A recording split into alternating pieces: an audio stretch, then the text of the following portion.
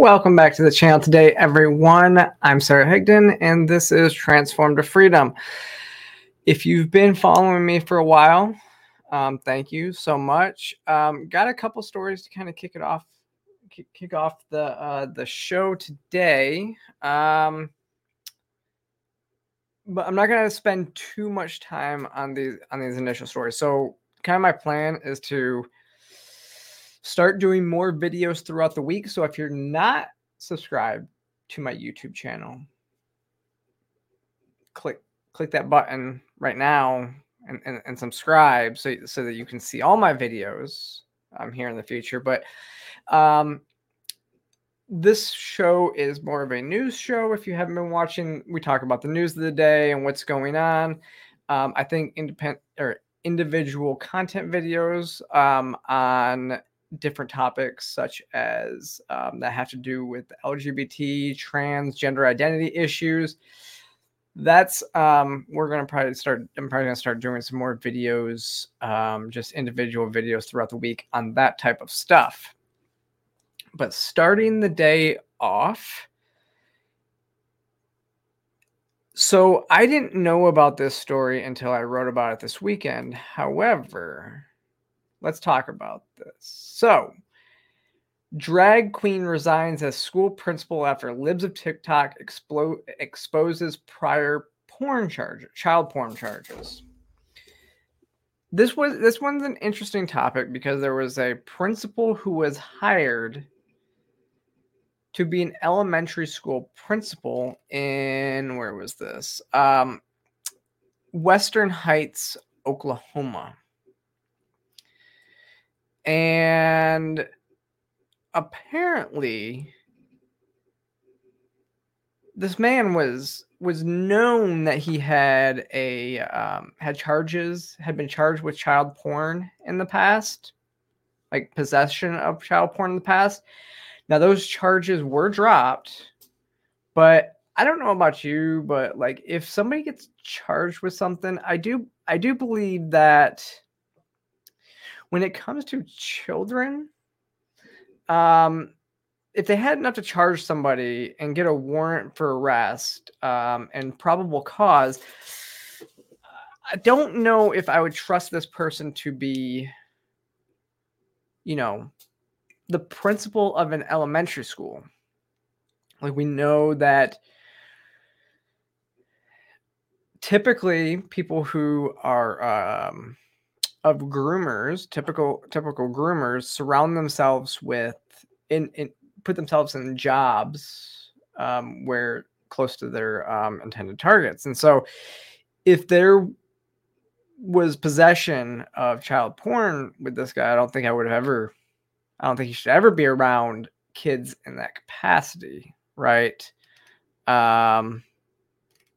It doesn't make a difference. Now, the libs of TikTok actually had exposed this. So this is the where is it? So this is the post. And it wasn't even just that this elementary school principal was a drag queen or whatnot. It was the possession of child porn, but also that they had they did drag queen story hours. So if you're a parent, if you're a parent and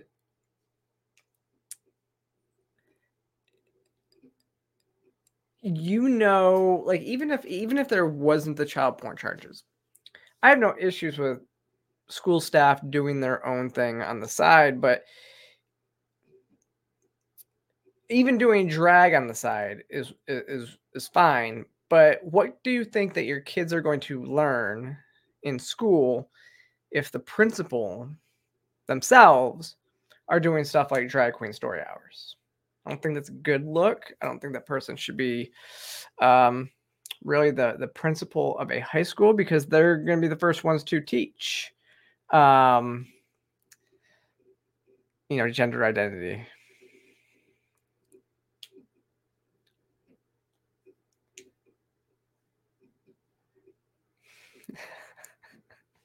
John. Actually, how did you know I'm wearing a tank top underneath the flannel?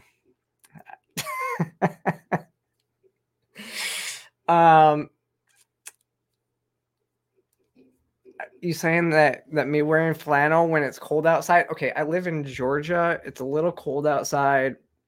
I'm wearing a flannel shirt because it's comfortable. And now apparently I look like a lesbian according to John, which is impossible. It's actually impossible for me to be a lesbian. So so I'm just not going to talk about this, okay?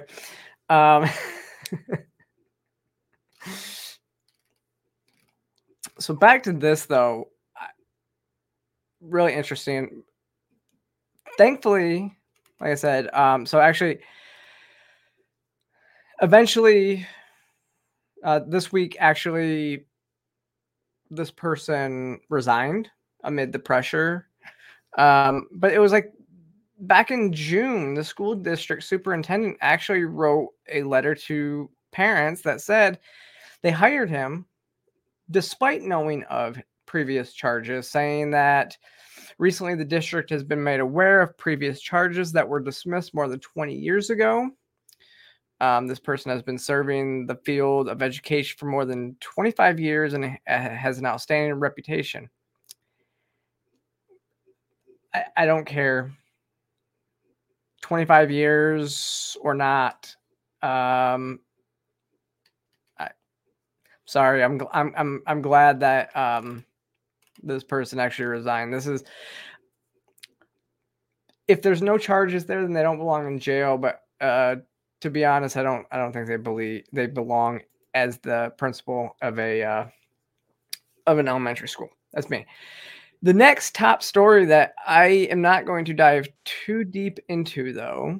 So from the Free Press, another whistleblower has come forward who worked as a therapist, and I mean, you can see the headline. It says, "I was told to approve all teen gender transitions. I refused."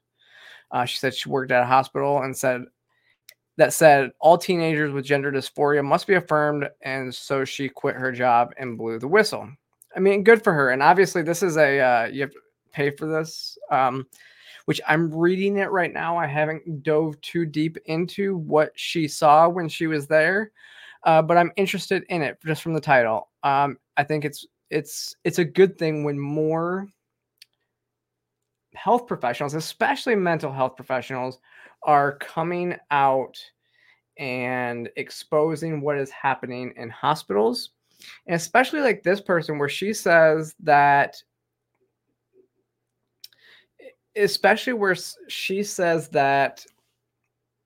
she was told that she had to do this. That they basically, instead of doing what's right for the patients, the doctors were telling, like, she was being told that she had to affirm and sign off on transition stuff.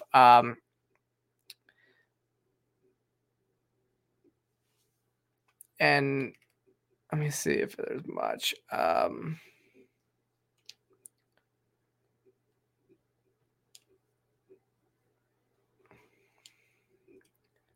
Yeah, basically, she says that when messages from supervisors, when a young person she was seeing expressed discomfort with their gender, the diagnostic terms is gender dysphoria. I should throw out all my training, no matter the patient's history and mental health conditions. That could be a complicating situation.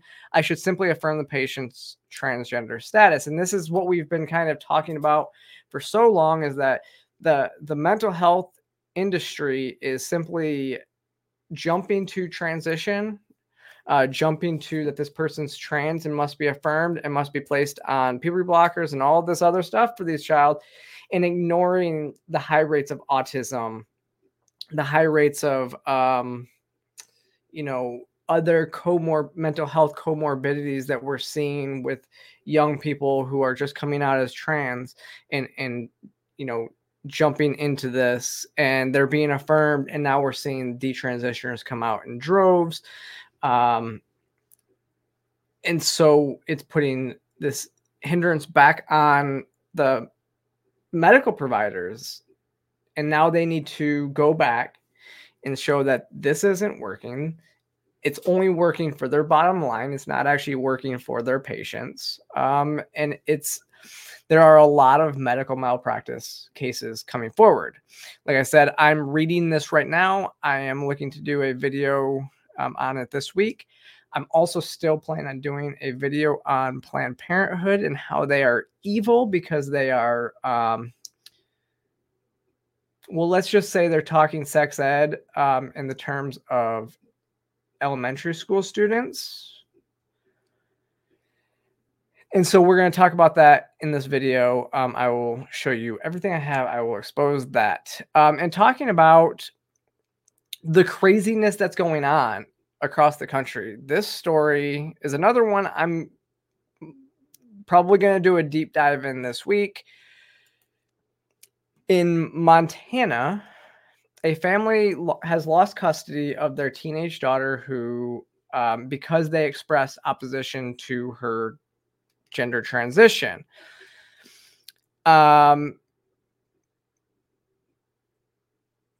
This is an awful, evil story. Now, this child was having issue at school, going through things. I can't.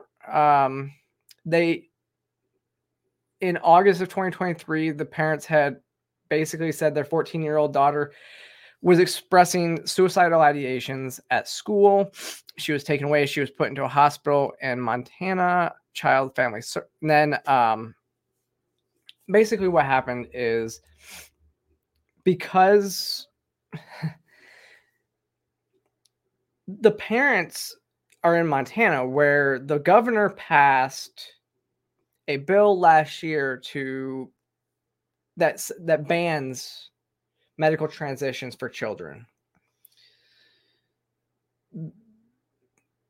When the hospital took over this child's care for suicidal ideations, the parents said that they weren't, like, they were kind of confused by it and they weren't just going to automatically affirm. What's crazy is now the hospital is saying that the only place that can take care of this person is their daughter is in Wyoming, where medical transition is legal. And they were like, we're not allowing our child to go to Wyoming. They can get the care that they need here in this state. The reason why they want to send this child to Wyoming is so that they can medically transition them. What's really interesting is the governor of Wyoming, who signed the ban on medical transitions, has come out and said that it was right for the state CPS to take away this child and send them to Wyoming to then medically transition. So it's okay. It's not okay for people in his state to medically transition, but he thinks it's okay to send people from his state to other states to medically transition, which tells me that he's not very principled in his view on protecting children from gender transitions. I don't know why. It's really, I mean, it's crazy because he's like, yeah, these children should be taken away from their parents because they're not providing care, when that care is actually illegal in his state. Tell me how that makes any sense. It doesn't.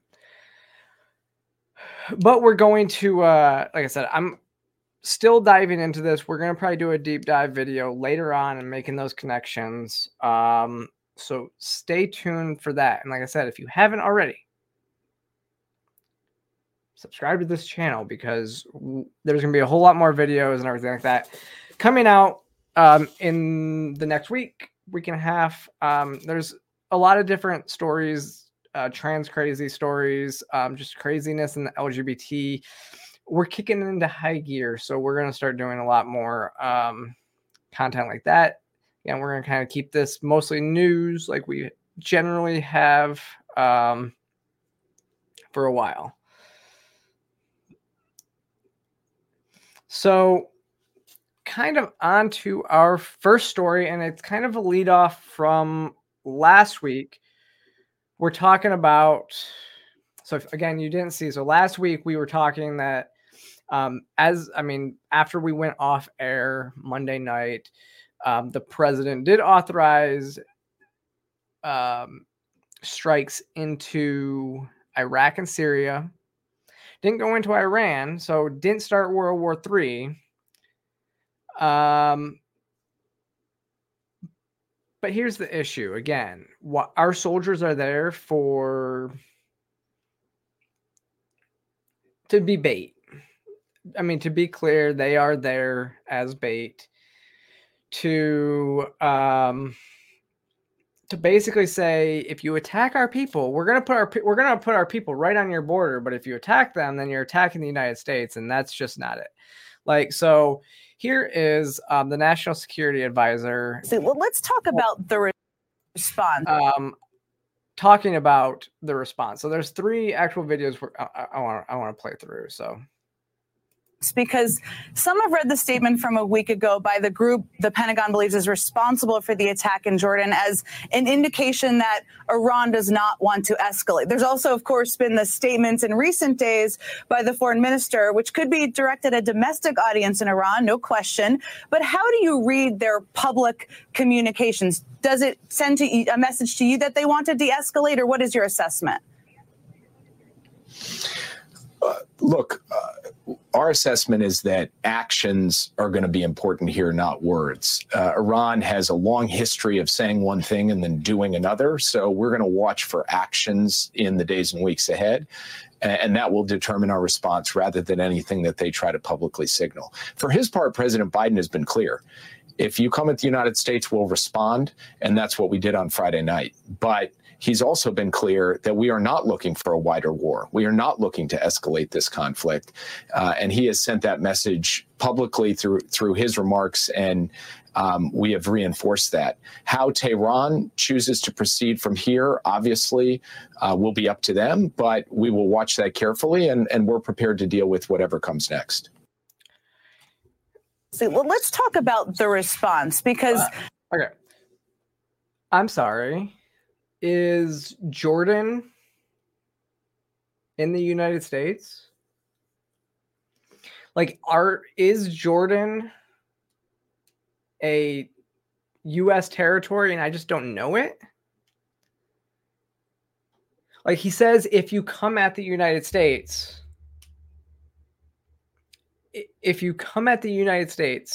we will respond. But they didn't come at the United States. They attacked Jordan. They attacked our soldiers who are stationed in Jordan, which they have no place being. This is like Iran going and like training in Mexico. And oh, wait a second. Actually, no, this is a better example. It's like the Russians putting missiles in Cuba. And then us attacking those missiles, and then Russia saying we attacked them. I mean, that's a plausible scenario, right? Oh, wait, it did happen. If you know anything about the Bay of Pigs, it did happen. And yes, Eugene, that is Jen Psaki. She now works for MSNBC. You know, her gig after the White House was probably making quite a bit more money as a anchor at MSNBC, which kind of tells you something, doesn't it? So you know you're going to get unbiased coverage from the former press secretary of when it comes to, you know, covering the Biden administration, right? No, you're not going to get unbiased coverage from Jen Psaki, who used to work for the Biden administration, which you've never really gotten unbiased coverage ever from MSNBC anyways. It's basically state-run media. Yeah. So here is another clip of from that interview. So let me start here. The strikes, of course, definitely sent a clear message. There's no question about that. But as we look to the next stage, and clearly there is a next stage, as you've all indicated, what can we expect? I know you're not going to outline it in detail, but are we looking at the possibility of cyber attacks? Are we looking at the targeting of individual leaders? Are those things on the table at this point? Well, Jen, it's a good question and it's a fair question, but unfortunately, it's not one I can answer sitting here on television today because, obviously we don't want to telegraph the next steps in our response, some of which will be seen, some may be unseen. But President Biden was clear that what you saw on Friday night in the strikes in Iraq and Syria was the beginning, not the end of our response. So there will be more steps in the coming days. I just unfortunately can't lay out what those might be.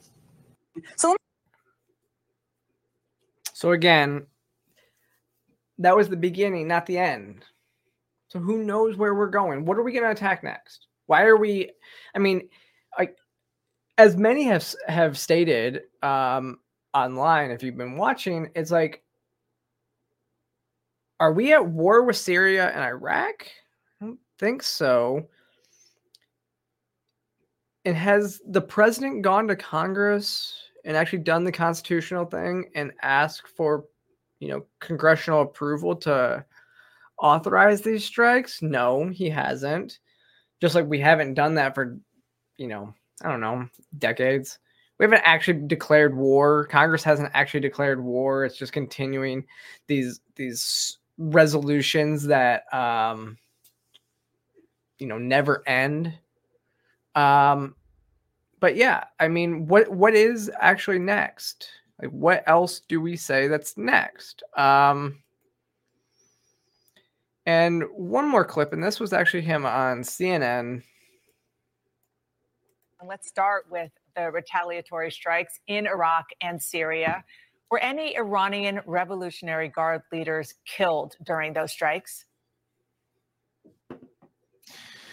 Well, thanks for having me, Dana. And as you said, the president ordered strikes in Iraq and Syria in response to the tragic death of 3 brave service members. Those strikes were carried out Friday night to good effect. And we are still assessing the battle damage.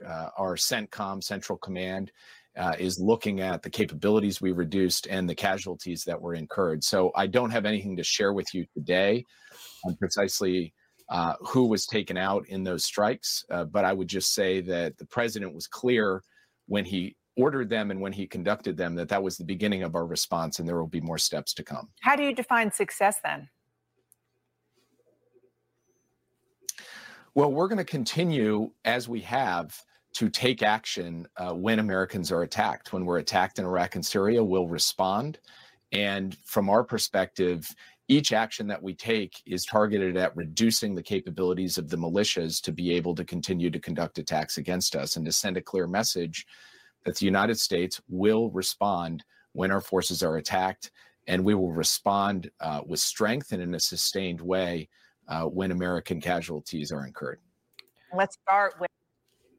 How is that not saying that you're using our soldiers as bait? You think we can just put our soldiers anywhere in the world and them not to feel like invaders?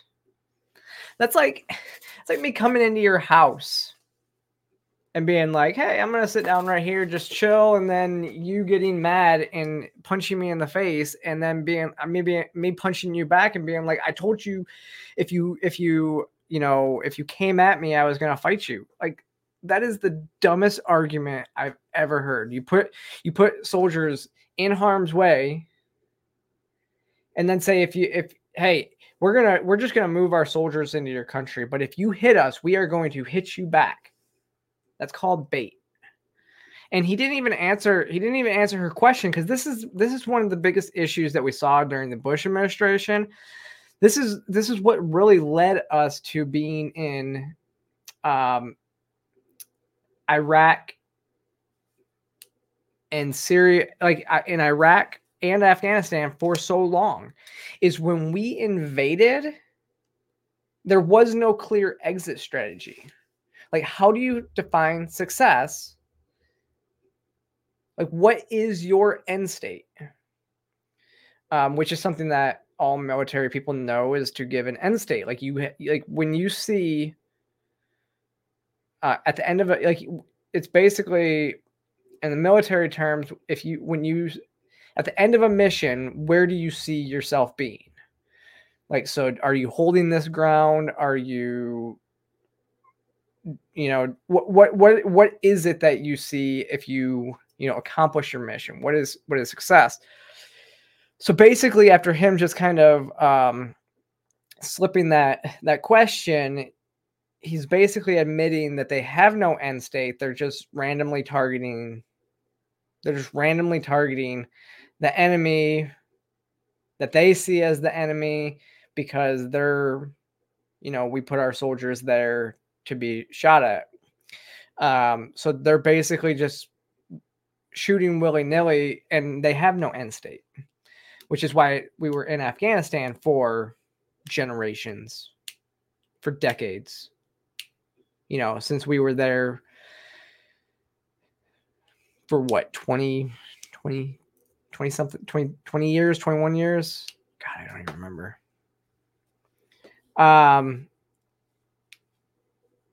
Yeah, no, Eugene, you're right. We do need our soldiers on the southern border, rather than being in the Middle East. I actually said yesterday, again, if you haven't followed me for that long, you will know that my views, I'm a minarchist, libertarian. I believe that the only legitimate reason to even have a federal government is to provide a standing military to protect our borders from invasion, not to send our troops anywhere around the world. But that is the only legitimate reason to have a federal government, to protect from invasion. And what we're seeing at our southern border is an absolute crisis. It's not, I have what would be what's more known as I probably have more, I'm not going to say liberal view on, I have I would say more of a liberty-minded view of how to deal with the border crisis. But right now, nobody has the liberty-minded view. It's either shut it completely down or let everybody through when it comes to both sides. And I'm not in either of those camps. And it is, we really should be bringing our troops home. And there's, let me see, do I have that pulled up? There is a,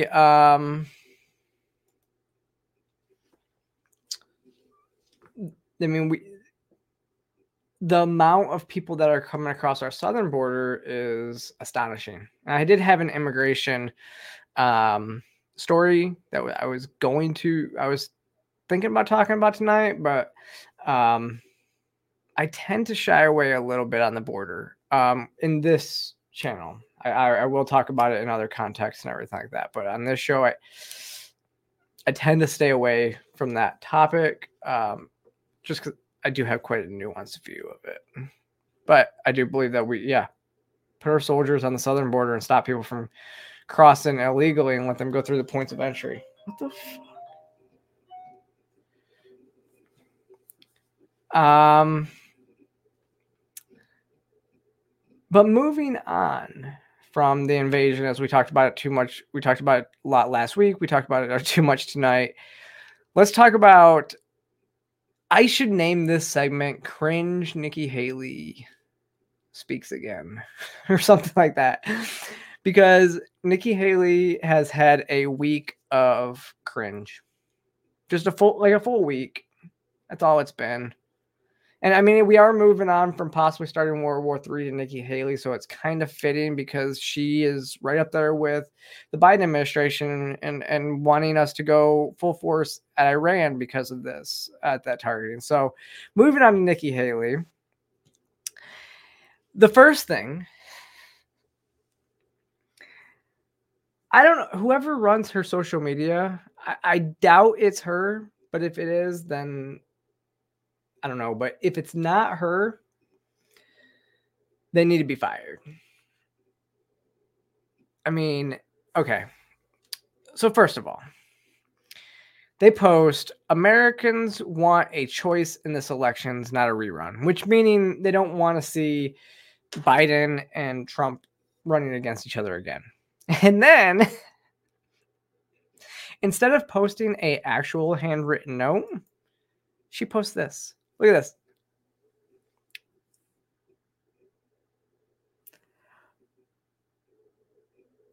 I've never seen somebody post a letter as if it's authentic that looks like this. This is clearly a computer generated letter that's supposed to look like a real letter. I doubt Mary A is a real person. It says, I want to encourage Nikki Haley to keep pressing on. We need competent and committed leaders to stay the course in the bid for presidency. I'm an independent and I have voted for the best candidate every election cycle, and this year it's Nikki, the best candidate. So they have voted for the best candidate. I mean, come on. One, I regret a lot of my past votes. Just saying. Yeah. Then this one kind of takes the cake, though. So Nikki Haley posted this message from Michael B., who says, please do not give up your fight. It's supposed to be an email to Nikki Haley, but it's not sent.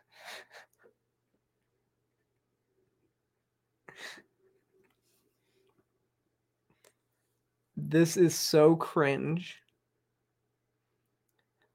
Like, it's seriously, this is not Nikki Haley's team receiving this letter. Like, this is like, if they were at least smart about this, they would have sent it from like an anonymous account and blurred out the from line and said, this is so-and-so emailing. This is an email that we got. And then they would have said this would be fine. But no, it's like her staff literally wrote out an email to her and then screenshotted it.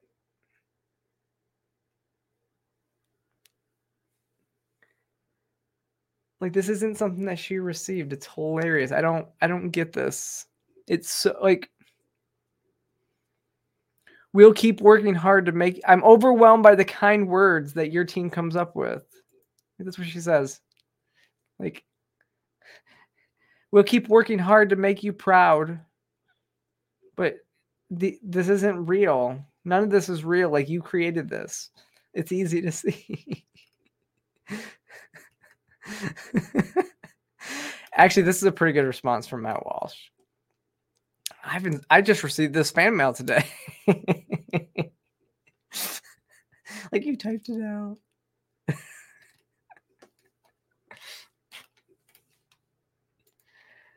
And then this was pretty good too. So Nikki Haley says, another day, another poll showing that America doesn't want two grumpy old men. Once again, Trump is within the margin of error, and I wiped the floor with Joe Biden. So the poll shows that she's beating Joe Biden 45% to 36%, while Donald Trump is beating Biden 47 to 42. Yes, the gaps are closer. But as I point out below, like, I don't know if she can count, but 47% for Trump is higher than 45% for her.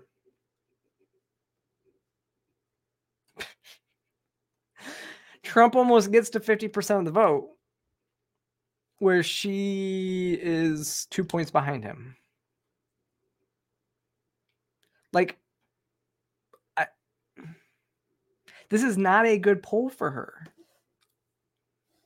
It's a bad poll for Biden, but it's not a good poll for her. And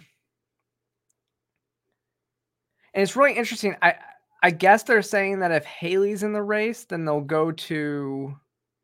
So what it's basically saying is a lot of never Trump people would actually vote, are more, I mean, it does say that people are more afraid of Trump than they are of Haley, meaning that a third party is more viable. And honestly, I'd love to see where the third parties are in this matchup, because if Joe Biden's at 36%, then you have to think that, somebody like RFK Jr. or something like that might be in the high 20s.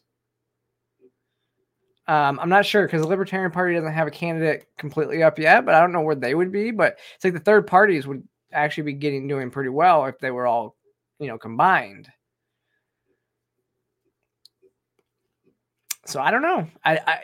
But it's not a good poll. Like, I don't know if this is, I don't know how you can say that America doesn't want two grumpy old men. And when you're actually losing, like, this poll shows that you're losing to Trump in this poll. You lose to Trump in this poll. So if it was a three-way race between you, Trump, and Biden, Trump would win.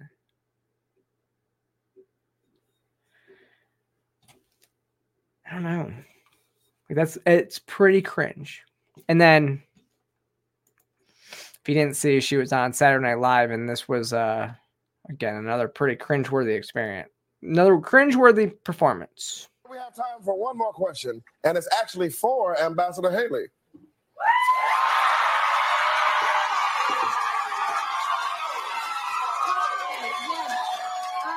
I was just curious, what would you say was the main cause of the Civil War? And do you think it starts with an S and ends with a lavery? Yep, I probably should have said that the first time. And live from New York, it's Saturday night. Oof. Oh,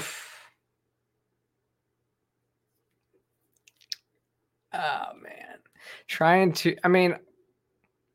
Going on Saturday Night Live, and that's just, that's cringe. And the whole thing, like the whole segment was pretty cringe. Haley's cringe. Her neocon views are cringe. All of that. Yeah.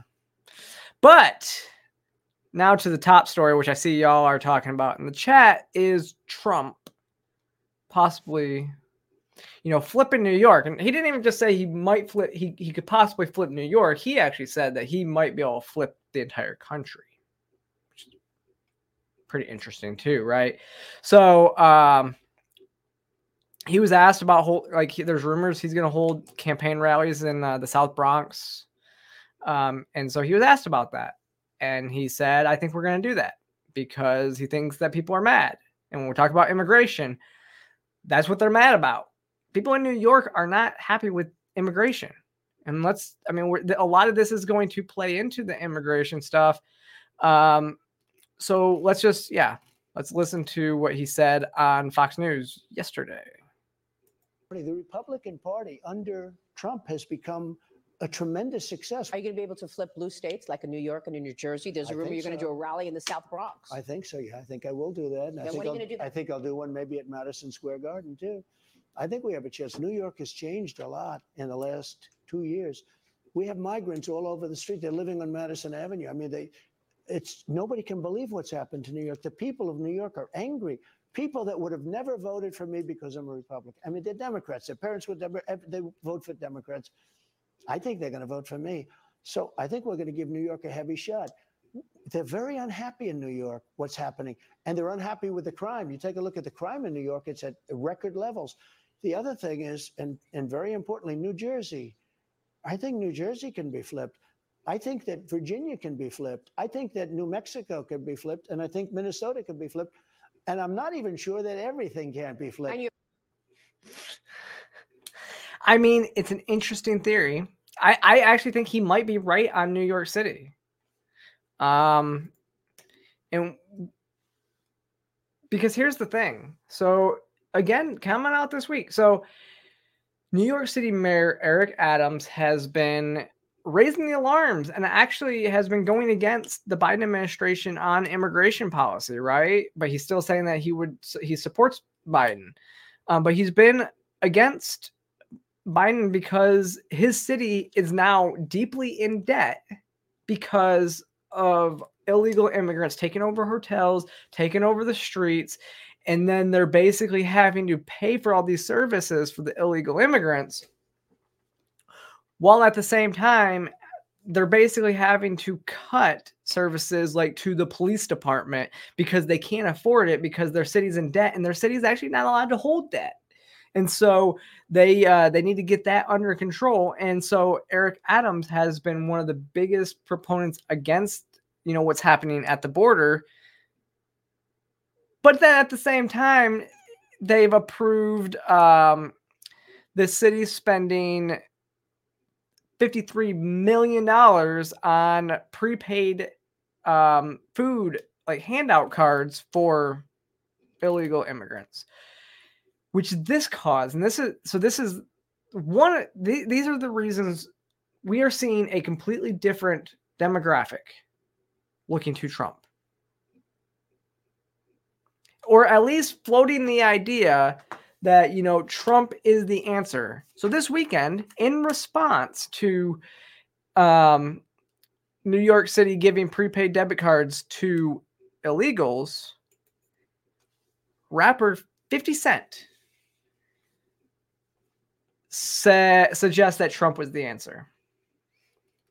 He literally, so if you read, he wrote on Instagram, he said, WTF, Mayor Adams, like in response to the New York, he posted the New York Times or the New York Post story about the $53 million program. And then he said, WTF, Mayor Adams, call my phone. I don't understand how this works. Somebody please explain. And then he said, Ari Melber can't explain this. I'm stuck. Maybe Trump's the answer. Maybe Trump is the answer. And just posting that on Instagram, maybe people are going to start being like, hey, maybe Trump is the answer. Maybe Trump is the answer. I don't know. This comes as last week, Snoop Dogg, who once held in a music video, once did a mock assassination of Trump in a music video. Last week, he says, I got nothing but love and respect for Trump. He ain't done nothing wrong to me. He's done only great things to me for Trump. And this is one of the things that we saw last year, right? When a lot of people who had were starting to come out for Trump were saying that, they know what it's like to be unfairly targeted by this system. And so now Trump sees what they deal with. Also, the big thing with Snoop Dogg was that Trump pardoned co-founder or commuted co-founder of Death Row Records, Michael Harris's sentence in the last year of his presidency. What people also don't remember is Trump pardoned Alice P. Johnson, which I actually met Alice P. Johnson at Navette back in October, one of the sweetest ladies ever. And basically she told her story, and her story was that she was kind of the call center for drug dealers, right? So people would call her, and then she would be like the operator, and then just connect her with somebody to then send it. She was sentenced to life in prison with no other convictions. And this is, again, it's a non-violent crime. And she's sentenced to life in prison. And it was actually the work of Kim Kardashian that got her released from prison, that got Trump to pardon her. So he's done a lot. It's funny because now he's did a lot for people who were unfairly prosecuted by the system, which is now he's being unfairly targeted by the Department of Justice. So it's interesting. And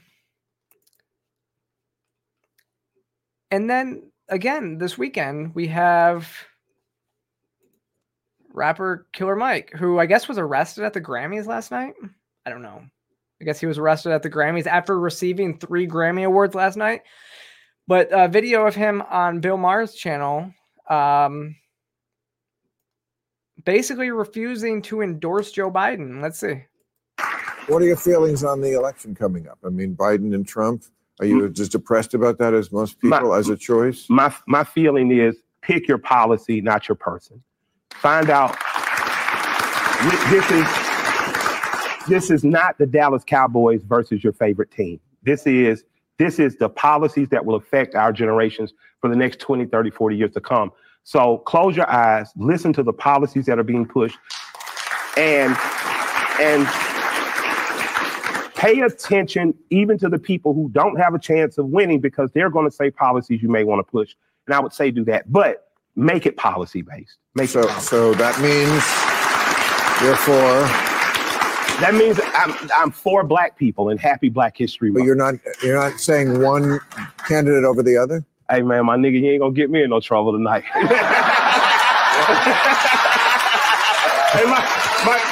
No, that's your job with me to get me in trouble. My grandfather gave me some stellar advice sometimes. He said, son, sometimes you just got to know to stay out of white folks' business. And this time, I'm going to keep my mouth closed. I still like the policy that the old man had that I was supporting. I would encourage people to find who's supporting that policy and see what happens. But you can't get yourself to say vote for Biden over Trump? You want me to list it now? So now I'm just saying that. Can he get himself to apologize for the crime bill? Can he get himself to get his head out of his ass and say, Black people, you are Black regardless. I need you to tell me what I need to do.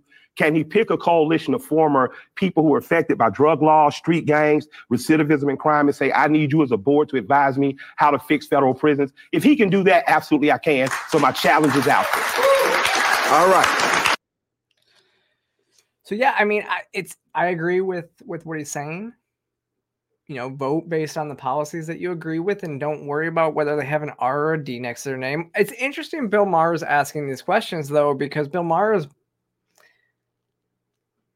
completely like he's hammered liberals quite a bit in the last few months. So it's crazy. Killer Mike's is interesting too. I think I've seen Killer Mike do a lot of good stuff here in Atlanta. Most people don't know he owns like half the city. I think T.I. owns the other half the city. But when the George Floyd, I remember him being on TV with the mayor at the time of the George Floyd riots, and he was trying to calm the city down, trying to not stoke the flames of division and all of that stuff here. So I think he's an interesting person and it's nice to see that he's not going to take a side and vote your conscience and vote for the policies you like. It is interesting when Bill Maher says, what about you can't vote for Biden? And he says, I've never once heard Biden. Nobody brings that up, that Biden was voted in the 94 crime bill, which put a lot of people in jail unfairly. He also was a supporter of Don't Ask, Don't Tell and the Defense of Marriage Act.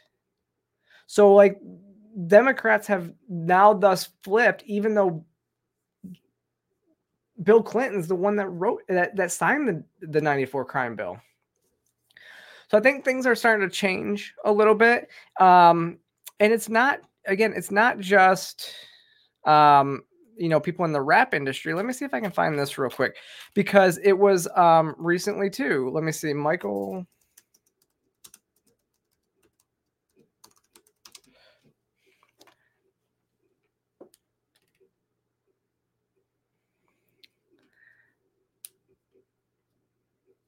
Rappaport. Let me see. Let's see. Here we go. Michael Rappaport, again, who was so vile towards Trump before, has been speaking a little. I mean, when it comes to Israel and stuff like that, he's kind of been against, like, I'm pretty sure he's been against most Democrats on this. But he's been now he's like, he used to be one of the worst anti-Trump like people out there. Like I said, I mean, Snoop Dogg was up there too. Snoop Dogg, mock assassinated Trump in a music video. And now this is like what a complete reversal from Michael Rappaport too, which is saying on the table the other day.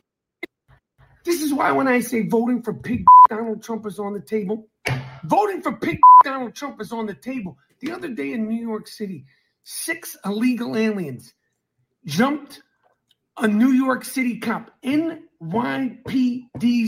finest. They jumped a New York City cop in Times Square and were arrested and released without bail. I know it's a city thing. I know it's a state thing. I know all that. I know all that. Okay? Stay with me. Released without bail. Came out of the courtroom on some Tupac raising the middle finger with the Detroit Red Wings jersey. Let me tell you something. What the is the world coming to? If you could be from another country, beat up a cop in New York City and walk out with no bail, what the is the world coming to? What the is the world coming to? I know, Mayor Adams, you're from Brownsville, Brooklyn. I know this. Like, what the have I gotten myself into? Stay with me. On the same day that happens, Cadaver Joe Biden issues an executive order about 4 quote-unquote settlers in Judea, Samaria, a.k.a. the West Bank. Some troublemakers, 3 of the 4 have already been arrested. You issue an executive order about 4 troublemaking ups who've already been arrested in Judea, Samaria, while there's a war going on, while there's 100+ hostages still being held in Gaza. You're talking about that, but you got nothing to say about beating up cops in New York City, the greatest city on earth. Maybe it's not. Maybe my city is not the greatest city on earth anymore. If you could beat up cops, in the quote-unquote greatest city in the world and be released without bail, are we the greatest city on earth? Cadaver Joe Biden, we see you. We see you. Don't worry about those in Israel. Bibi got them. Israel will take care of them. Worry about cops getting beat up in Times Square and walking out with no bail like the Tupac Shakur. Worry about that shit. This is why voting for pig Donald Trump is still on the table. I'm just saying. I'm sure these celebrities are not the only ones that feel the same way. I'm starting to think that Donald Trump can flip blue states. I think New York is on the table. Especially with the backing of these anti-Trumpers that call him, names like that. And then now they're calling Joe Biden Cadaver Joe Biden, which is kind of hilarious.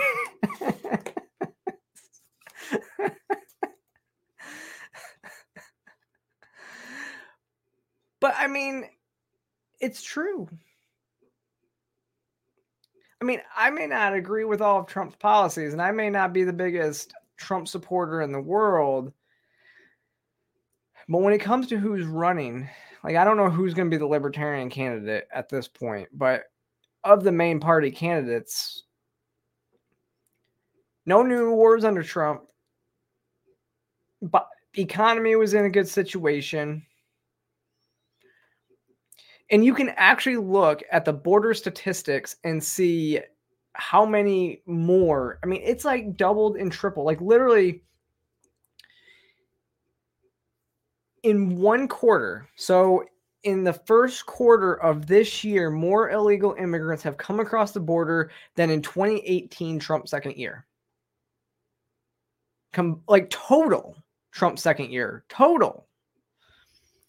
So when he's talking about illegal immigrants beating up cops and walking out because Alvin Bragg, who's also charging Donald Trump, right?